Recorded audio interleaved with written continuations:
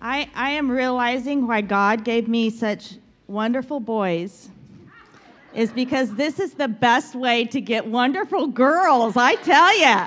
I didn't have to birth them. I didn't have to buy all the clothes and go to all the dance things. I just get these wonderful girls. It is so awesome. Yeah, okay. So here we are. Are you having fun? Having a good time? Are you getting something? Good, good. I'm glad you're getting something because that is why we're here, so that you can get something. I'm going to do a little plug for Miss Linda. Pastor Linda, will you please stand, from Spokane? On November 4th, she is having Beth Jones. It's a one night only. Pardon me? Did I say that? Yeah, okay. November 4th, Beth Jones. Get registered. These flyers will be at our information center, so go find one, get it. You like my shakiness? We're all shaking. Everything's shaking. I think everybody should stand up and shake. How's that sound? We can all shake together. Woo! Okay, good. Now we're good. At least my voice is shaky. So you saw the video on Fight Club. How many knows what Fight Club is? Cool. So Fight Club, what we're doing is it's just a tool that we're using to help us be intentional about changing our, areas of our life, spiritually, physically, relationally. It's just a tool we're using. And why did I call it Fight Club Girls? Who knows? What's the definition of a girl? A young or young or relatively young woman. Well, who does not want to be known as a young woman, right? So why not Fight Club Girls? Just saying, there's always somebody going to be older than you, so you're always going to be younger. So you're just that's just the way it is. That's what we're going to do. If you don't like it, I'm sorry. And we'll go on with it. So it's something that has been designed. It will take you out of your comfort zone. I promise you it'll do that. But I know that when you're taken out of your comfort zone, you will find strength there, as we always do. So if you have not signed up for that, you want to sign up. You can do it online, or you can go out to the information center. So it's going to be good.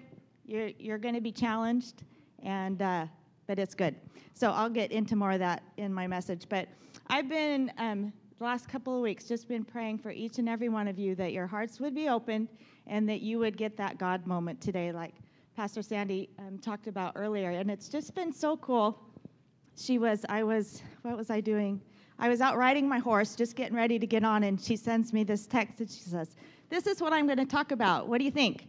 And I went, "Ah!" So just about everything that she said is already here in my message. So I'm like, okay, why do I need to say anything? Because, she's already said it. So it's been pretty good. So I want us to turn to, if you don't have your Bible, I think they'll put it up, John 5:1-6 in the NIV. And this is the guy that's laying beside the pool of Bethesda. And it says, sometime later, Jesus went up to Jerusalem for one of the Jewish festivals.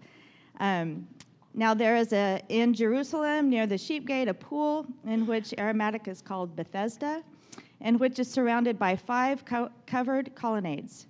Here a great number of disabled people used to lie, the blind, the lame, the paralyzed.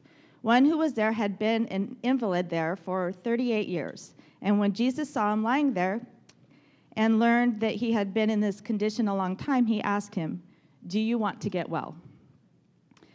And I think this story is a great encouragement for all of us, because we all have areas in our life that we want to change. We want to see change, right? How many of you have areas that you'd like to see change in? Yeah, pretty much. I know I do. And so he's laying there by the pool of Bethesda, and he's had this condition, whatever it was, for an extremely long time. And God asked him if he wanted to get well. Did he want to change? And as I was thinking about this, I think about us, ladies, anybody really. We go to church, and we have really no desire at all to want to change. It's like if so my youngest son, TJ, works at Complete Nutrition. I'll give him a plug. And it's, I don't know, supplements and vitamins and, to get healthy, and he's all about exercise and all that kind of stuff. So it'd be like me deciding, okay, yeah, I should probably eat better and I should probably exercise more. So I'm going to go see TJ, and they have this little scale thing you get on, and it measures all these sorts of wacky things. And then they give you a printout of what it is like you should eat calorie-wise and health-wise. And then, knowing TJ like I do, I could say, okay, tell me what exercises I should do to help better improve, all these kinds of things. But I don't like sweet potatoes. I don't like fish. I do not or will not run. I don't want to jog. I don't want to do push-ups. I could hula hoop. I like to hula hoop. But I don't. So tell me, based on what I want, tell me how to get better, how I can change. Is that going to work?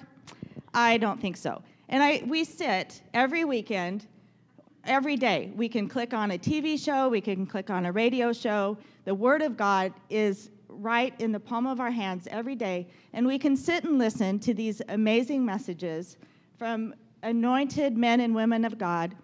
And it's like we sit there, but we don't want to change. We don't have any desire to change. We all have things in our lives that we want to see change, and we love the idea of God changing things for us or our circumstances, but I think we like that more than the idea of God changing us.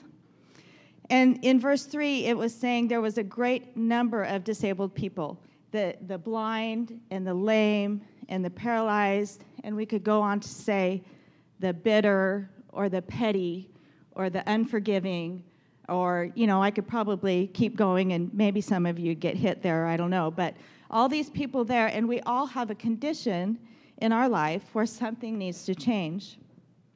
And if I were to ask you, okay, specific people, what in your life needs to change?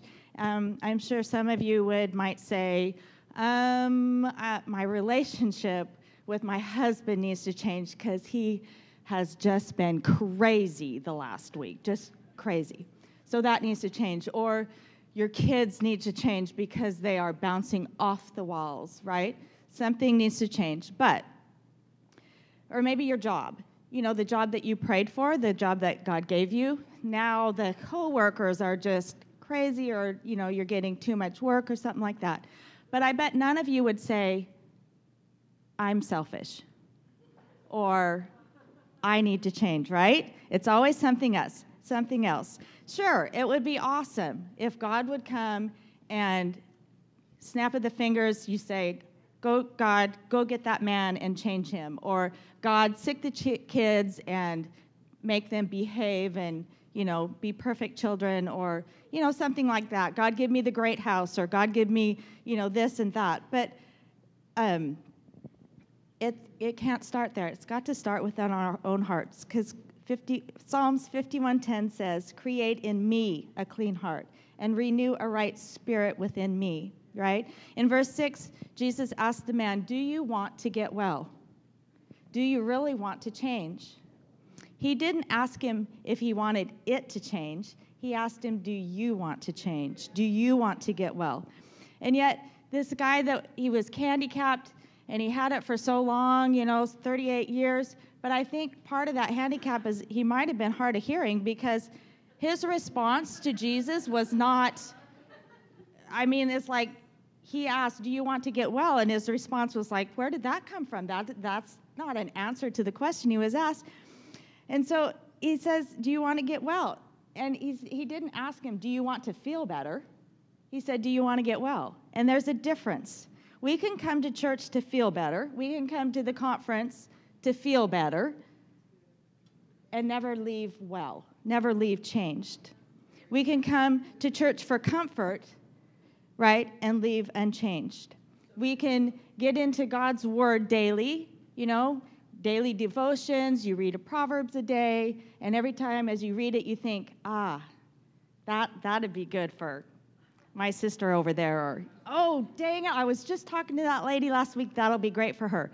But how often do we apply it to what we need right now?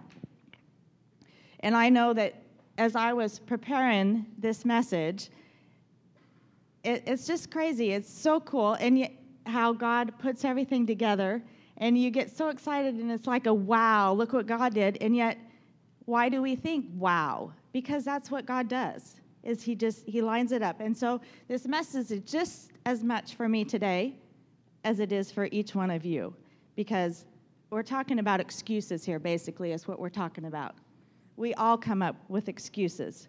A lot of times we just want God to fix the situation or work in our lives. We say, God, give me your peace, or we pray for God to give us joy, right? But why are we begging for God for a breakthrough? And that's not how you get stuff from God. You don't beg God for something that he died already to give us, that he paid a price. He gave his life for this kind of stuff. We don't beg him for something that he's already done for us. Because when God decides to do a work in you, he's going to do it, whether we beg for it or not. God decides he's going to do it. So verse 7, it says, the man had some reasons, some excuses as to why he could not get well. What did he say? God says, do you want to get well? And he says, I have no one. Okay, what kind of answer is that? It doesn't even fit the question. I have no one. Hello. It's like your kids. You ask them one thing and they go off on a rabbit trail. But that's not what Jesus asked him. We serve such an unlimited God. And we give him these excuses and these reasons, and we put such a limit on him. Because everything the guy said was true. He didn't have anyone. He didn't lie.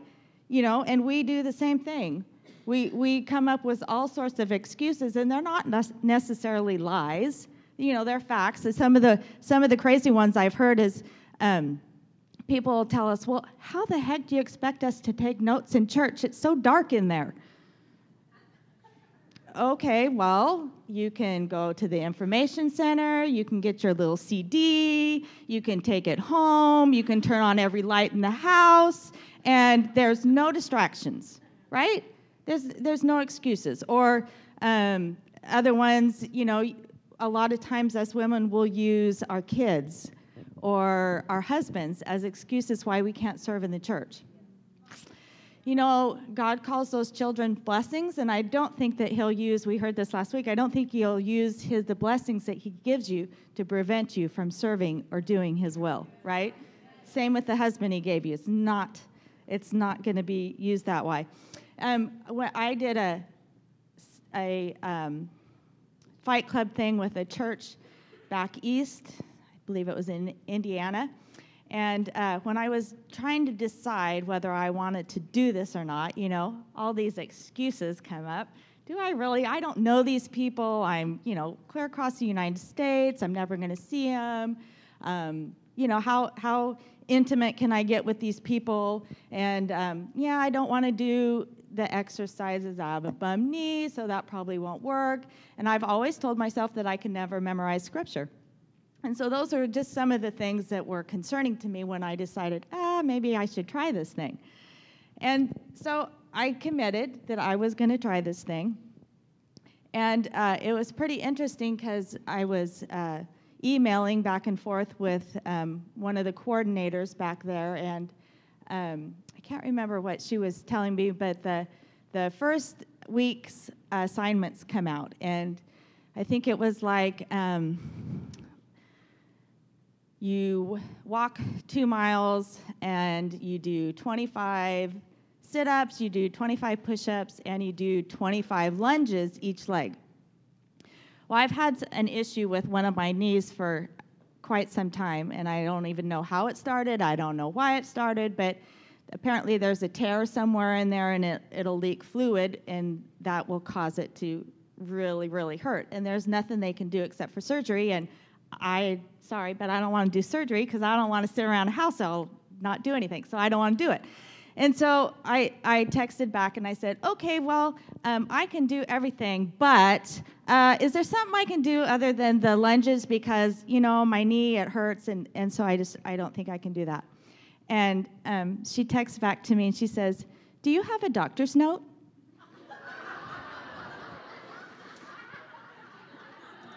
I tell you, had she been any closer... And I sat back, and it took me a while before I responded because I'm like, who are you to ask me if I have a doctor's note? I'm telling you, my knee hurts, okay? And I can't do them because it'll make it hurt more. And it just dawned on me, okay, I'm limiting God. I haven't even tried it. And I'm saying, no, I can't do it. How often do we do that? And in my journey, I said, I just finally decided, okay, I'm going to do this. And you know what? I have not, since I don't even remember, it was last February, I think I started, I've not had any pain in that knee at all. And so it's like when you put your trust in God, yeah, it's awesome. But it's like you can't use excuses. You've got to say, okay, God, I trust in you. And in one of my verses that God has had me in this entire year, and it's just awesome. It's Romans 12, 1 and 2. And it says, so here's what I want you to do. Take your everyday, ordinary life. How many of us have ordinary lives? Ordinary, mundane lives. Here's what I want you to do. Take your everyday, ordinary life. You're eating, you're sleeping, you're walking around, you're diaper changing, you're Harley riding, you're horseback riding, whatever it is that you do in your life. And I want you to place it before God as an offering, right, to Him. Embracing what God does for you is the best thing that you can do for Him. Don't become so well adjusted to your own culture. Do you understand that? Your own culture. Don't be so well adjusted to your own culture that you fit into it without even thinking. Instead, fix your attention on God. You'll be changed from the inside out. Readily recognize what He wants from you and quickly respond to it. Unlike the culture around you, always dragging you down to its level of immaturity, God brings out the best in you, develops well-formed maturity in you. Amen. Faith has the ability to override the facts. You just have to put your faith in God. Mark 11:22 says, have faith in God. We need to put our entire faith and trust in God and don't limit Him. And so this guy laying by the pool was explaining to God how things worked.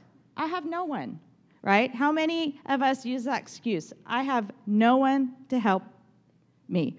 I know in the church here we use the phrase, together we're better, and that's true to a certain extent, but when we're talking about heart change, there's nobody that can make that change. Nobody can help you change. It has to be between you and God. God will meet you right where you're at. He will meet you right at the point, and change happens when we stop making excuses. The man was giving Jesus all kinds of excuses, and Jesus just overlooked that, and He gave the guy a simple command. While we have our own ideas about, how God should change things, and He sees things so differently than we do, right? His ways are not our ways. And He has very different views of what we need to happen in our lives for change to occur. So after He heard all of his reasons, I'm sure the guy gave him all of his doctor's excuses, which I didn't have, but I'm sure he had many of them, right? And he heard how the guy had nobody to help him, and he heard how when he tried that other people would block him and prevent him. And it's interesting, he's not dealing with himself, he's dealing with everything around him. All the people around him won't help him, the situations aren't right, so everything's preventing him from his breakthrough. But even after all of that, Jesus just looked at him and said, get up. Sometimes we just need to get up. And is it possible that while we're waiting for God to make all these changes or to do something in our life, He's actually waiting on us to do something? because he's not going to do for us what we can do for ourselves. I mean, he made us uniquely. He made us very capable. He made us beautiful, and we can do all sorts of things on our own, and he will not do what we can do for ourselves. I want to also look at John 21 through 25 in the Message, and this is the story of Lazarus. And Tom touched on this last weekend, and I thought it was pretty cool. And so, Martha's been waiting for Jesus to come because Lazarus is dead, and so she's just really upset with Jesus when he gets there, and she says, hey, had you been here 4 days ago, Lazarus would be alive right now. And so, she had faith for 4 days ago because she has faith that he would have been okay had Jesus been here. And go to the next one. Next one. And so she says, I know he's going to be raised up at the end. And that's not what Jesus is talking about. He's actually saying, why have faith then, or why have faith in the future? Why not have faith for the right here and now? Why is it that we make up all excuses that Jesus can't do for us what we need, or we can't do what God's asking us to do right here and now? And again, God says something very simple to her, tells her to remove the stone. And what does she do? It's like her and the guy by the pool or texting or something, because she starts making excuses, right? She says, but God, he's been decomposing for 4 days. He's going to stink. We can't just roll away the stone. And what's he do? Just very simple. You need to believe. So we need to have faith, and we need to believe. We need to believe and have faith that God will do what he says he will do. But that's not going to happen until we do our part, right? Jesus told him to remove the stone. And I'm sure, back in those days, that rock, I'm sure, was pretty heavy, right? How many of us think that what God's asking us to do, it puts some weight on us? I know what God's asked me to do. I feel it every day, especially when weeks like this come around. It's like, oh my gosh, God, you're asking me to do this. But we just have to put our weight into it. And we have to believe and have faith that if we will do what God's asked us to do, that he will come through for us, right? Our breakthrough doesn't begin when our situation changes, but it begins when we determine in ourselves that we're not going to blame anyone else, that we're not going to wait for anyone else, that we're going to, we don't need our situation to change, but what needs to change is us. Do a work in me, God. Change me. This is where the true and lasting change will take place. It's just when it's between me and God. And the only thing that's going to block this change is on our unwillingness to believe, to have faith in him, right? So we just need to pull up our big girl panties. We all got big girl panties. We need to pull them up.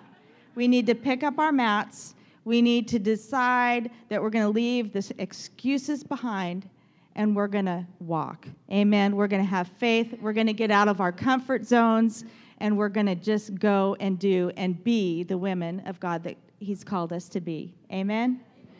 Woohoo! That's what I have for you. And I know that with that and everything else that's going to go on today, you are going to leave here. You have no reason not to leave here radically changed. Awesome.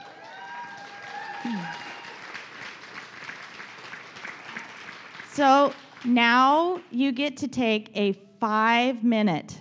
That's all you get, 5 minutes. So you're going to have to pee fast. That's all I have to tell you.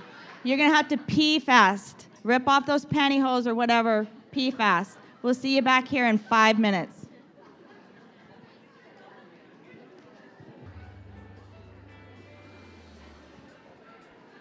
Okay, I'm pretty sure it's been longer than 5 minutes. Of course, I really have no concept of time, so it could be like only 3. I don't know. But we're going to bring it back.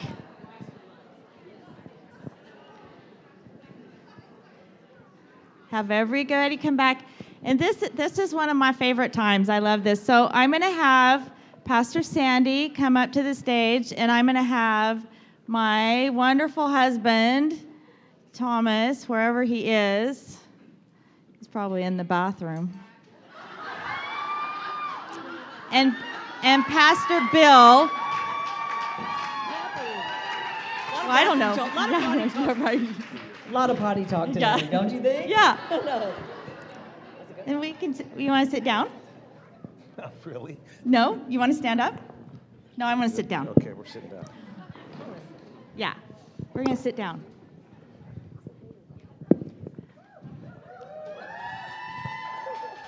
Aren't they great? I think they're awesome. Yeah. So I have questions that people have asked that they want your guys' expertise. All right. You ready? I'm ready. Are you? Okay. He's been waiting all day for this. Yeah. He can't wait. Okay, so let me pick one here. If you could pick 3 books in addition to the Bible, inspired, humbled, spoken, which 3 books? Which would they be? Something that's the most wisdom to you. Go ahead. Battlefield of the Mind. I would carry with my Bible every day because I think that's where so much happens is in the battlefield of the mind. I'll say one. Y'all say that one.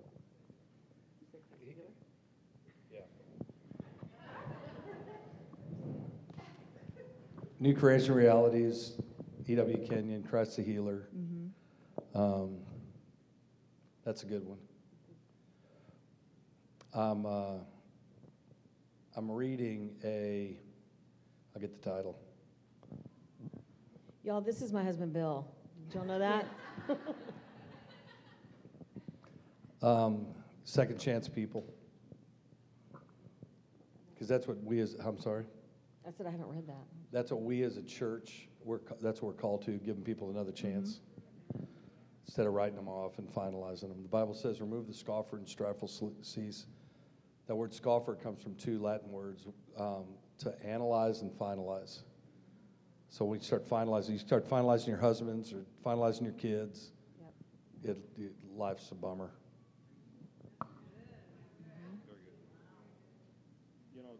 There's tons of books, and the answer would change. Yeah. Depending on the season of life that we're in. This book and then next week. But I think a book everybody should read, Theodore Roosevelt, Fear God and Take Up Your Part. And, it's really odd because it's written in like 1919, and it sounds like he's describing today. And it'll give you a backbone. Something else that I think is a good book, just throwing out here, is called The Gold Standard by Ritz-Carlton. And it is how they serve people and do hospitality. And it's a very interesting book, even if you're having, and this is a girl's thing, so even if you're having like a shower at your house or a big event like this, it tells you how to treat people, and it's just kind of doing that extra 5%. It's really interesting. And then there's another one, the Disney Institute. It's called Be Our Guest, and it's how Disney treats everyone as a guest. And it's just great for life, just to know how to treat people and kind of do that extra 5%. That's awesome. One of the books that the gals are going to be going through is Slaying Your Giants by Crockett, and it's an excellent book also. Good. Go ahead. Any more? No more? Okay. How have you learned to overcome challenges and be obedient consistently in a season of hard choices?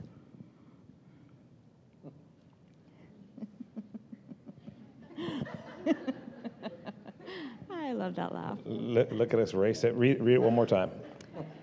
How have you learned to overcome challenges and be obedient consistently in a season of hard choices?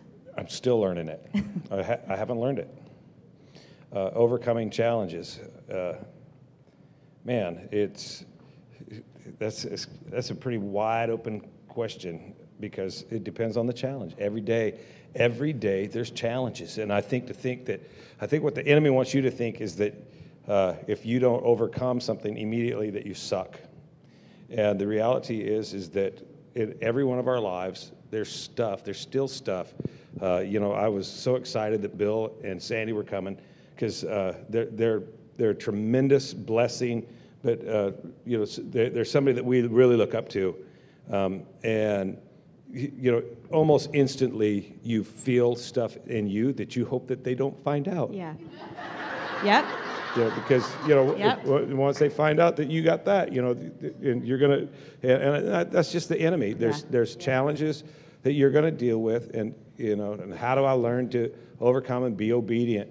Well, my heart is obedience, but I find out that I'm not Johnny on the spot always with obedience. It's God's working in me every day, and allowing Him to strengthen me and give me wisdom, insight, revelation, understanding, discernment, and then me choosing to go with that. And I think it's an ongoing journey. It's just part of life, the Christian life. And but there's nothing wrong with you if it's taken you a while to get over something, to get through something.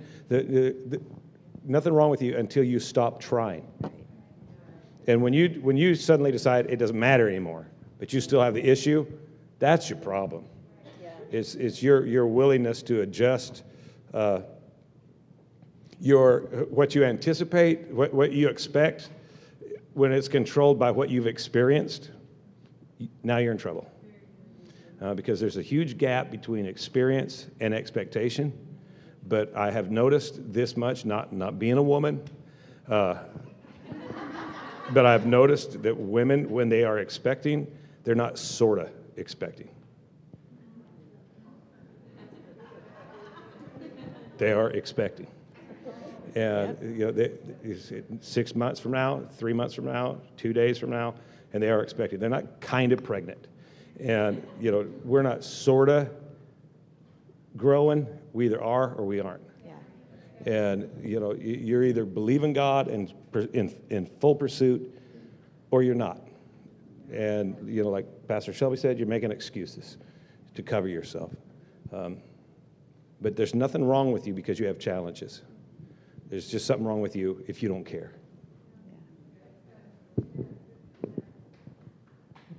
The Bible says it rains on the just and the unjust alike.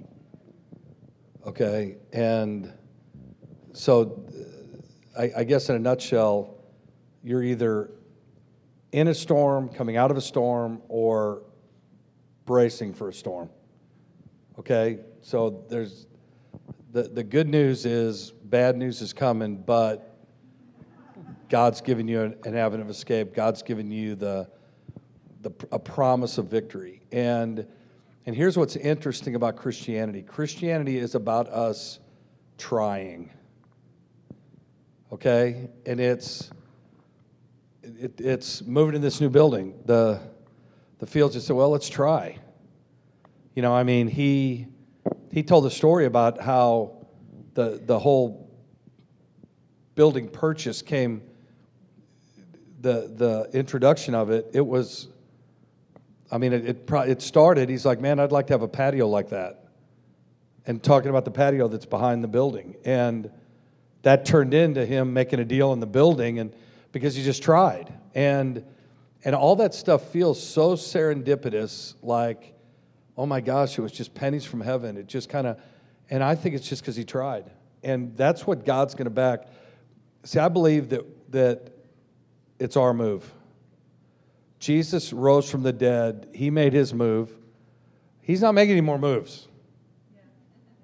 All right? Now it's up to us to make moves. And it's, for us, we want, I think a lot of times it's misguided. If you don't mind me to get wordy here, it's misguided. Our comfort is. So we'll go to food, or we'll go to a new mattress, or we'll go to clothes, or we'll go to a person, or we'll go to drugs or liquor, or we'll go to whatever to get comfort. But you know what's interesting, at the Mount of Ascension, what Jesus said was, I have to go. And they're like, no, you're not going. Peter said, this is awesome. We're going to put up tents and we're going to live here. We're going to establish our government here. And Jesus said, no, it's to your advantage that I go. Because what I'm going to do is I'm going to send another comforter to you. See, so our comfort comes from the Holy Spirit, not from the stuff. And I think that's the hard part about it is that the unfulfillment, the dissatisfaction in the worldly comfort that that all of us, our flesh craves. But what did Paul say? He said, harden yourself to difficulty. Man, I'm going through a hard time. Yeah, deal with it. And I know that's not very kind of girl conference speak, but you have to harden yourself to, and honestly, this is how Sandy talks to me. You know, it isn't like, it'll get better, or can I, you don't want a cookie? Can I get you your blankie? I mean, it's like, man, you got to man up and overcome. And see, that's what we are. We're overcomers. Everybody say, I'm an overcomer. Okay, now be it. That means you're going to face adversity. With no adversity, I don't want to be a Christian. I didn't need to give my life to Jesus to blend in with the world. I was already there. I had the world by the tail. It was awesome. Okay, but then you come to the saving knowledge of Jesus, it's like none of that's fulfilling or satisfying. So when you give your life to Jesus, now he didn't come to make us comfortable. That's what the Bible says. He came to give us a sword. And well, you get into if a fight breaks out outside, and you run out to that fight with a sword in your hand, you're in the fight. Someone's going to say, "Oh, they're armed, and I don't know them, so I'm going to fight against them." And see, that's what our life is now. He's given us a sword. How many of you guys know the word? Yeah, you're armed. So there's a fight, you're armed, you're in it. Deal with it, okay? And I think that's it. But here's what God's going to grace. Okay, this is going to be hopefully life-changing. He's going to grace you trying. That's it. Man, I got a kid running the streets, acting a fool. You know, all that is a signal that kid's not finished being parented yet. That's all it is. You have to be a parent. You have to overcome. You have to step up. You got to say, well, it's like I got to rebuild my kid. Yeah, you do. So what do? You strip them down to nothing, and you just rebuild it. But it's all about trying. It's all about the effort. You know, are you trying? I want to overcome with my finances. Okay, you got to try. So what does that mean? You got to spend less than you make. You got to save. You got to pay down debt. It's all about effort. It's all about trying. But God backs our play, and He prospers everything you put your hand to. But that would be my response. So we're overcomers. It's gonna be difficult. So what do? Paul said, harden yourself to difficulties. I played rugby, and you don't want to play against world-class athletes and give them something soft to hit. You know, I'm not gonna come out with my hands up and my ribs exposed. It's like, no, you got to turn, you got to tuck, you got to give them something hard. Man, just pray and say, God, help me give the devil something hard to hit. And then it's a game changer for you. Now it's like, wait a second, I'm not the prey anymore. Man, I'm armed and warned for this fight. Nothing should sneak up on you anymore. Nothing should. I mean, maybe you're a brand new Christian, like, oh my gosh, I can't believe it. I had greedy thoughts or lust-filled thoughts, or I had these kind of thoughts. Man, how many of you guys have been Christians for a while? Yeah, it's not sneaking up on you anymore. I mean, I've got an adage, and I'm going to shut up, but the way God does anything is the way God does everything. Yeah. And I believe the devil's the same way. There's probably one or two areas the devil's messing with you for your life. Well, my goodness.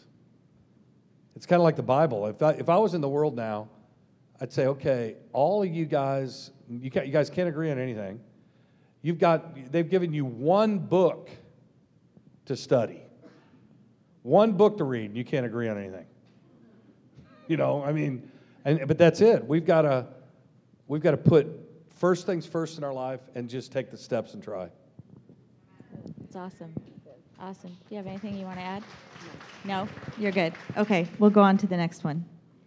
How do you have relationships with people who talk the talk but don't walk the walk? Next question. Well, I thought it was pretty interesting. One of the mornings this week where I was up at before the crack of dawn, I don't even think I went to sleep. But anyway, just turned on one of the Christian radio shows, and it was they were actually talking about the marriage relationship, but they said, okay, the Bible commands us to love one another. It doesn't say anything about trusting one another or liking one another or anything like that. It commands us to love one another. So how do you get past that? You love one another, and however that comes out, you have a relationship. You love them. You love them like Christ loves them. yes, and I think it's very important that you watch every one of your relationships very closely, even family relationships, because I think that I just think you have to be very intentional about that, and know what the buttons are pushed by certain people, and so we're very careful about. I just take the example of what Jesus did. He had his 12. He had the masses. He had his 12 disciples. He had the 3, and then he had the one that he loved. And that's kind of the way I example my life. It's like I've got my 12, my 3, and my 1. And yes, I have lots of other people that I do stuff with, acquaintances, whatever. But those 12 are really the core. Really, the 3 of the core.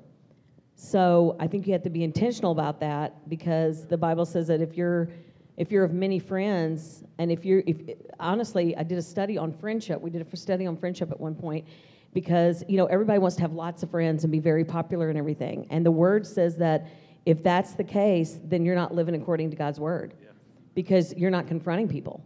So I mean, yes, all of us can be people pleasers and say what you want to hear. But if you're my really friend, if Christy is really my friend, I'm going to tell Christy, what are you doing? You're messing up. You need to get back in the Word. Let's get through this. And that to me is a true friend. So I think you have to be very careful about yes, I think you love everybody, and I think you're no respecter of persons. But I do think you're careful about who you let into that inner circle. I think, too, just to tie in with that, is that if you have a choice between 100 pennies or 4 quarters, I'd rather have 4 quarters than 100 pennies. And, he who wants friends must show himself friendly. Sounds like we're supposed to be friends to everybody, but really what it says is you have to compromise. He who wants friends is going to have to compromise. Well, I'm not going to. So that's going to cost me some of those pennies. Okay, that's okay, because I'm not looking for pennies. I'm looking for quarters. And so there's some people that they're not going to walk the walk. Well, then they're not going to walk with me. Peace. Well, that's you're mean. We're supposed to love everybody. I love them, but I'm not walking with them. I'm not changing my walk to accommodate some fool. And, because he's got a T-shirt and a bumper sticker and a nasty attitude. And I'm not, he goes to church. That don't mean he's walking with me. I'm not,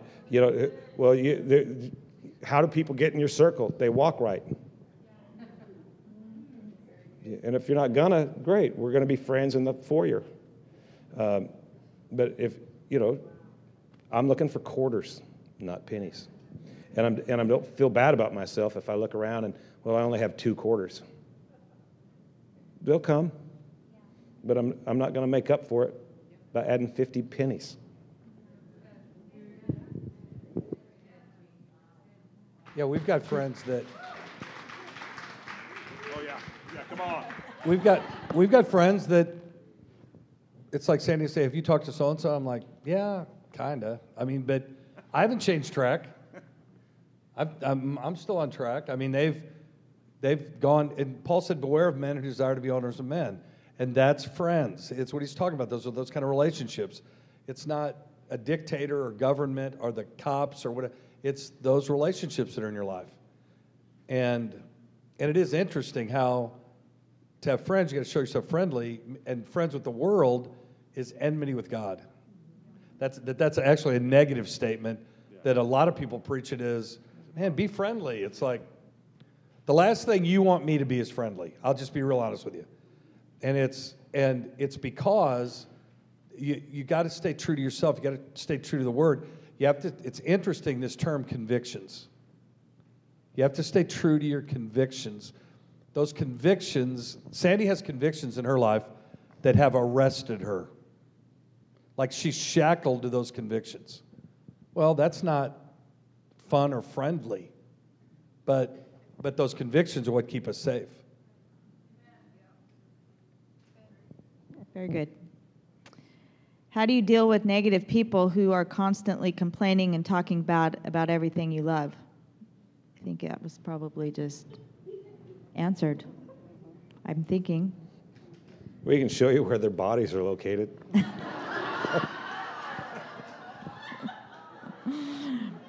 Let's not.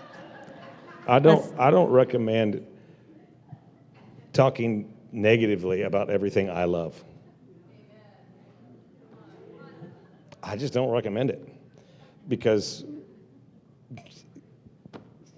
that's just not real smart. And why would you put up with it? Silence is a form of agreement.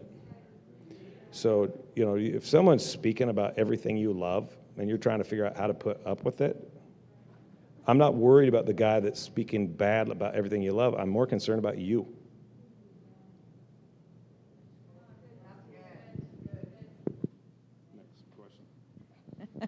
Well, I look at it the opposite, though, is me speaking negatively about people or about stuff and people's works, and it's like, and I tire of the Holy Spirit asking, like requiring of me, who do you think you are? So, okay, I don't want to do that anymore because, it's like, oh my goodness. But when I heard that question, it kind of flipped back on me. That's good. So we'll switch to relationship. My husband doesn't love me in my love language. He knows my love language, but doesn't do it. I've expressed how alone I feel, but nothing changes. That's a good one for you, Sandy. What I want to say is get over it. But I'm trying to think of a tactful way to say this. I love the love languages. I love them. I love taking them. I love taking personality profiles. But I'll be honest with you, my husband is not responsible that I'm a words of affirmation person. I'm not counting on my happiness or him to make me happy. So it's like you have to, if he does that, which he does sometimes, it's icing on the cake. But he absolutely is not my validation. He's not any of that. It's like you have to put your source back in, obviously. I love to surprise her. She hates surprises. But I let him surprise because you know what? That's fun. And so the thing is just, I think people get caught up on the whole gift, personality thing, because honestly, you can take it in a year and be another different kind of personality. All 5 of those. I like all of them. Hopefully you're growing and changing all the time, and it's kind of that Holy Spirit thing where, it depends on what gifting's pulled out of you. I'm not always a acts of service, but he's an acts of service person. Well, I am a definite acts of service person at our church. So I don't sit here and say, well, I'm just words of affirmation. You're just going to have to, just be affirming me all the time. It's like, you just do what you need to do. You grow up and do what you need to do. Yeah. It's kind of like what I was saying earlier. It's up to us. Yes. It's between us and God. Yeah. It's not up to our husbands to make us feel beautiful or be beautiful or anything like that. It's up to us. And then I guess I would go on to say, well, you're concerned about your love language. Are you giving him his love language? Are you submitting, like the Bible says, are you submitting unto him? Are you adapting yourself to him, or are you just worried about you? Well, it's such a weak. Did somebody ask that question in here? It was sent in. That's okay. Well, no, it's just why embrace your weakness like that? Why not just let his strength validate that weakness, God's strength? And it just is. It's and I hear this a lot too, where this is my love language and my husband doesn't, and it's like, I mean, the last thing Sandy wants is me walking around thinking her love language is words of affirmation. And so I need to give her some words of affirmation. It's like, it's contrived. It's not, she wants it from my heart. She wants a and I think you overthink it. I mean, I think the biggest thing that Sandy wants from me, rather than any of those, is for me to be present.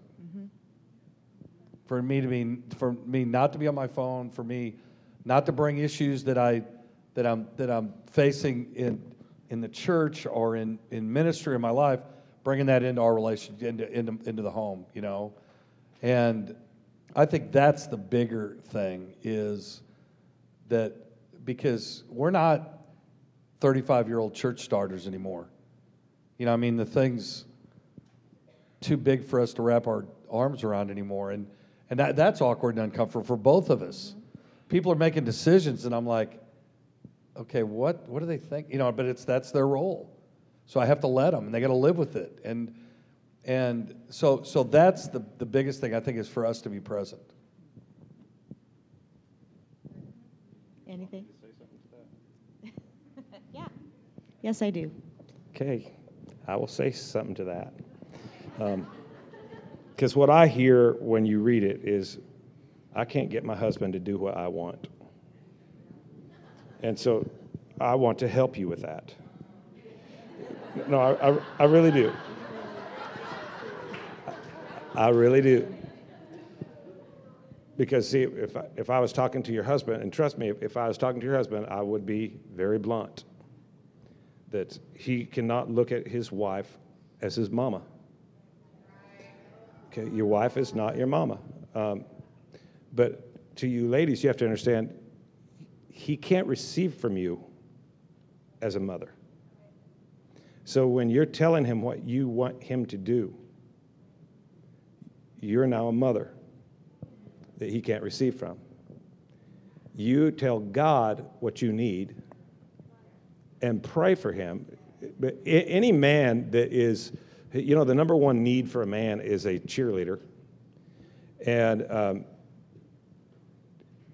if you meet his need in this society and in this culture that we're in, if you meet his need, he'll do anything for you. But when you're telling him everything he's doing wrong, it's kind of like the opposite of what he needs. He needs a cheerleader. Cheerleaders, when I was in high school, and it's been a while, but I think I remember correctly, that cheerleaders cheered even when we lost. And when we were winning, it was nice, but we knew we were winning. We actually didn't need them to tell us. But when you're losing, it feeds something that somebody feels still like a counseling session here. Yeah. It's getting there, don't it? But see, when you're losing, it feeds something, and instead of pointing out that he's losing, you need to find a way to point out he's winning, and then he'll hit all the love languages. Men are idiots. We are little boys and big boy bodies. They'll get around to it. They'll get it right, but they'll never get it right if you come at it like a mother. Yeah. We've got a dear friend who, I always interrupt your applause. I know. Could you hold on just a minute one time?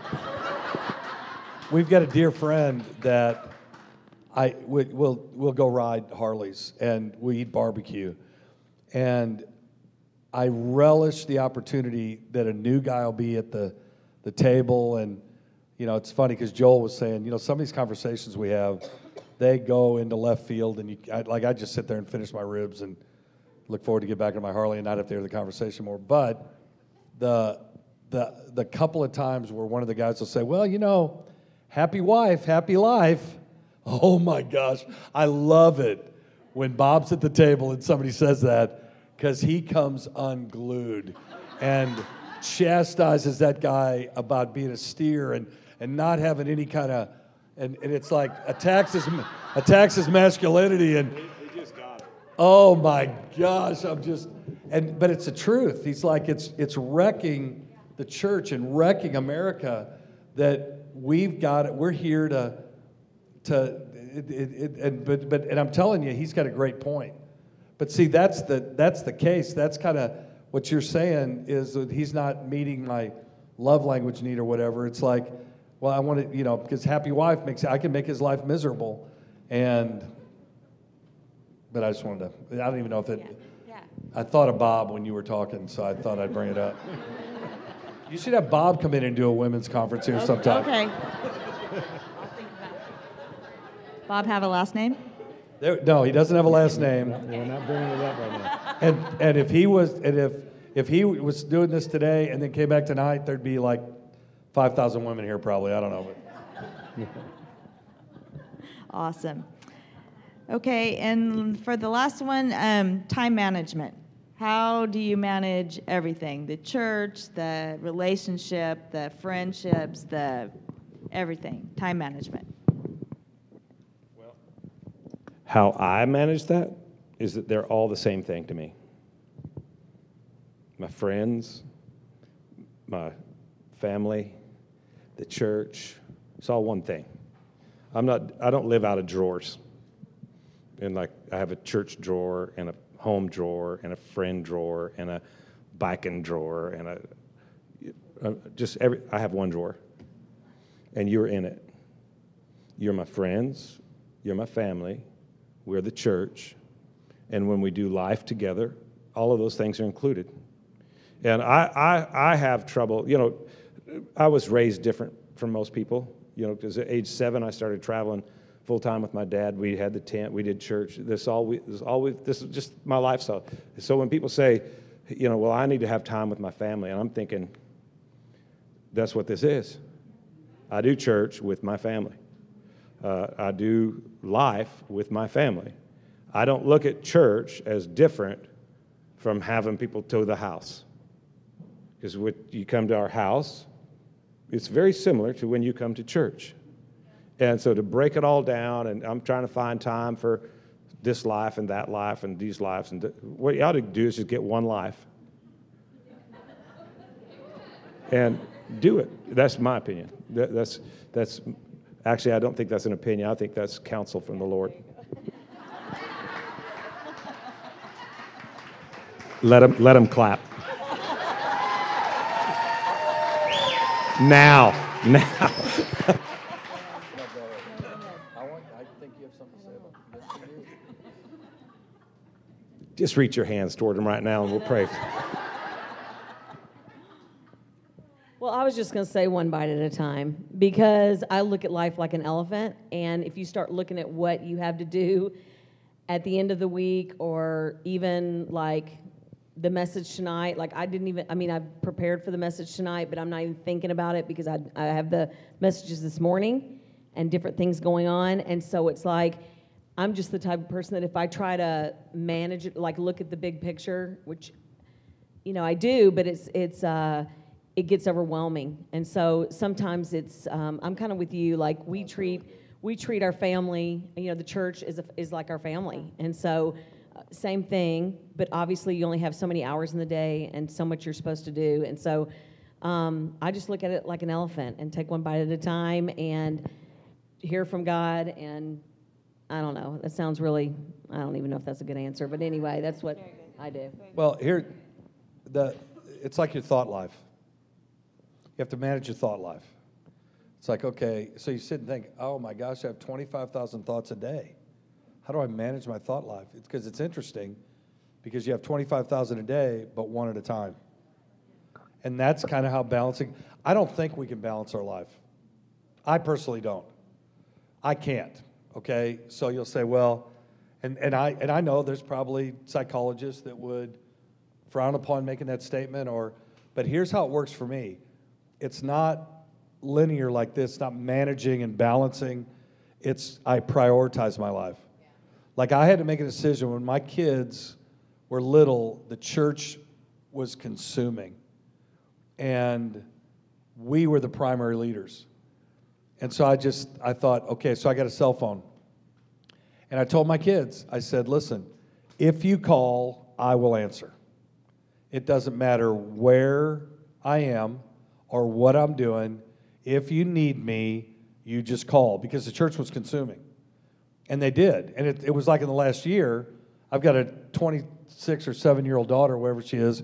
She'll say, you didn't answer my call. I'm like, I was in a meeting. Yeah, but you said you did. I said, that was when you were 8. You got a husband now. Call him. But that's just how I did it. I mean, there were times where I'd come in the door and he'd say, whoop, stop. Don't bring that in here. And I'm like, well, I haven't even said anything yet. You don't have any idea what I'm bringing in. But she could tell, just body language, but that's how you manage it. And it's kind of like just next man up, or you're playing for the next game. If the football team you root for, if they're thinking about 3 games down the schedule, it's going to be, the next couple of games are going to be bad. Yeah. You've got to think, because anybody can beat anybody. The expression in football is any given Sunday. Well, that's how we live our lives too. The next opponent in your life could take you out. I've got dear friends that the enemy took them out of ministry. And I look back on it and I think, that shouldn't even have winged them, much less destroyed them. But I believe it's because they were trying to balance things and not prioritize things. Like right now, if I said, you look at your priorities.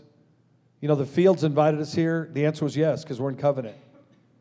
And covenant to me is, whatever the question is, the answer is yes. And so, but am I in covenant with everybody? No. I mean, the 7 sons of Sceva came and tried to cast tried to cast the devil out of this guy.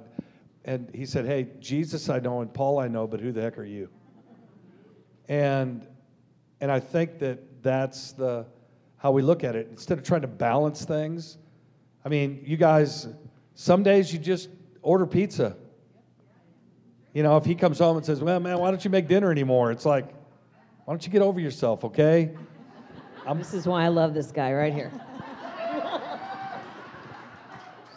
No, because there are guys we know that are old school like that. It's like there better be a home-cooked hot meal at the house. It's like, that's the last thing I want. I want Sandy to be fulfilled. I want my kids to serve God, fulfill His purpose, and marry the right person. I don't care who cooks my dinner. And yeah, sometimes it's like Sandy will say, hey, I'm cooking dinner. That flips it. It's like, okay, I'm going to be on time. I'm going to, my heart's right, the whole thing, just because she's putting that kind of effort into it, and I know the demands on her life. See, and that's what's crazy, is a lot of this stuff, like the love language stuff and what I just said about dinner, it's just picking a fight. It's like, do I really want to fight with her today? She's the most important person in my life. Do I really want to go to the mat over that? I think you pick your battles. I think that's how you manage your life. It's like, okay, what do I get if I win this? And I heard this a long time ago, and I think it's right. Do I want to be right, or do I want to have a healthy marriage? You can't have both. Because I'm a guy, like you said earlier, I can't think like, we had a son, it was awesome. Then we had 2 girls. And I'm like, now I'm picking out shoes. Now, look at me. I'm not like fashion conscious. okay? I had sand jeans on this morning. I came by the church. Joel said, we got to go back to the hotel. I said, great. He said, because Sandy said you got to change your pants. Okay? So this was the next pants up. This was it. But I'm not going to fight over those jeans. I don't care. I don't care what it doesn't matter to me. It's a suitcase, it's clothes, let's go. Okay? But with girls, it's not like that. And I've got to remind her once in a while, it's like, okay, I'm a dude. I don't have an opinion about that.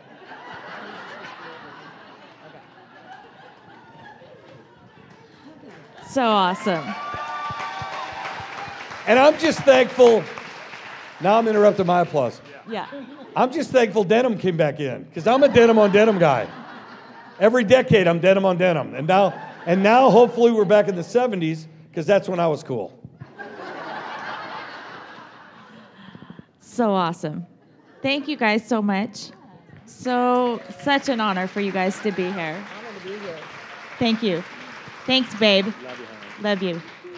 Okay, so Sandy and Crystal, right? Sandy and Crystal are going to come up, and there's going to be a prize, and they have tons of stuff to say. So hang out for a moment. Just hang out, babe. They can just all stare at you. This is fun. There's a lot. I'm holding so much stuff, and now I thought I was going to be really close to you, and now we're really far. Well, it's just Far away. weird to have You're your just- back towards people. Get in the middle. Go. Right Okay, there. so we're here. Crystal's going to tell you everything. No, I'm really not. Okay, she's going to hold the shirts, and I'm going to tell you about them. Wear your shirts tonight, and if you guys didn't get them yet, or even look at them yet, Crystal's going to model them. White, Oh yeah, I have that one on. I love it. black, or red, and then black. And there's a lot of sizes. The red ones are youth fit, run small. So when you go over there and get the 3X size, because that's what I got, don't feel bad. Because it said youth sizes, run small, but we wanted a cute color, and that was what we got. But the other ones are regular fit, like you can buy your normal size. Okay, wear them tonight. You guys gonna wear them tonight? Yeah? Courtney said yes. Okay. All right, we keep like spacing out. And these are all, hi guys. Okay, next, Crystal. Oh, we're giving something away. Deb. Hi. Crystal's gonna draw it. You probably turned it off so you don't have to I turned it talk off so to I us. don't have to hear myself. Oh, you guys, this is the best Okay, one of we're the telling whole them. day. Okay, hockey time. For Tri-City American Flex passes for any regular season game and more. I don't know if that's like you have to flex your muscles when you're there, or... You know, there is some of that. Little boys do it. Okay. They take off their shirts and they do this dance with their shirts. And they it's pretty Okay. crazy. Um, Anyways, All right, who's the winner? my daughter, Kylie Riding. Okay, so you got to pick that up from the back before you leave. And then you guys are coming back tonight. The doors open to come into the building at 5:30, but our session doesn't start until 6:30. Right, So you- 6:30. You can hang out and just visit, because we don't get enough of that like visiting time, so we're giving you a whole hour to come back at 5:30 and hang out, and then at 6:30 it kicks off, so don't be late. And then bring people back with you, because we have, they can still register, and it's a cheaper price for just the evening session. So tell them, text them, call them, whatever them, and that's it. We're good. Unless you guys have anything else you want to say. No? Good. Okay. See you this evening. Okay. See you guys this evening. All right.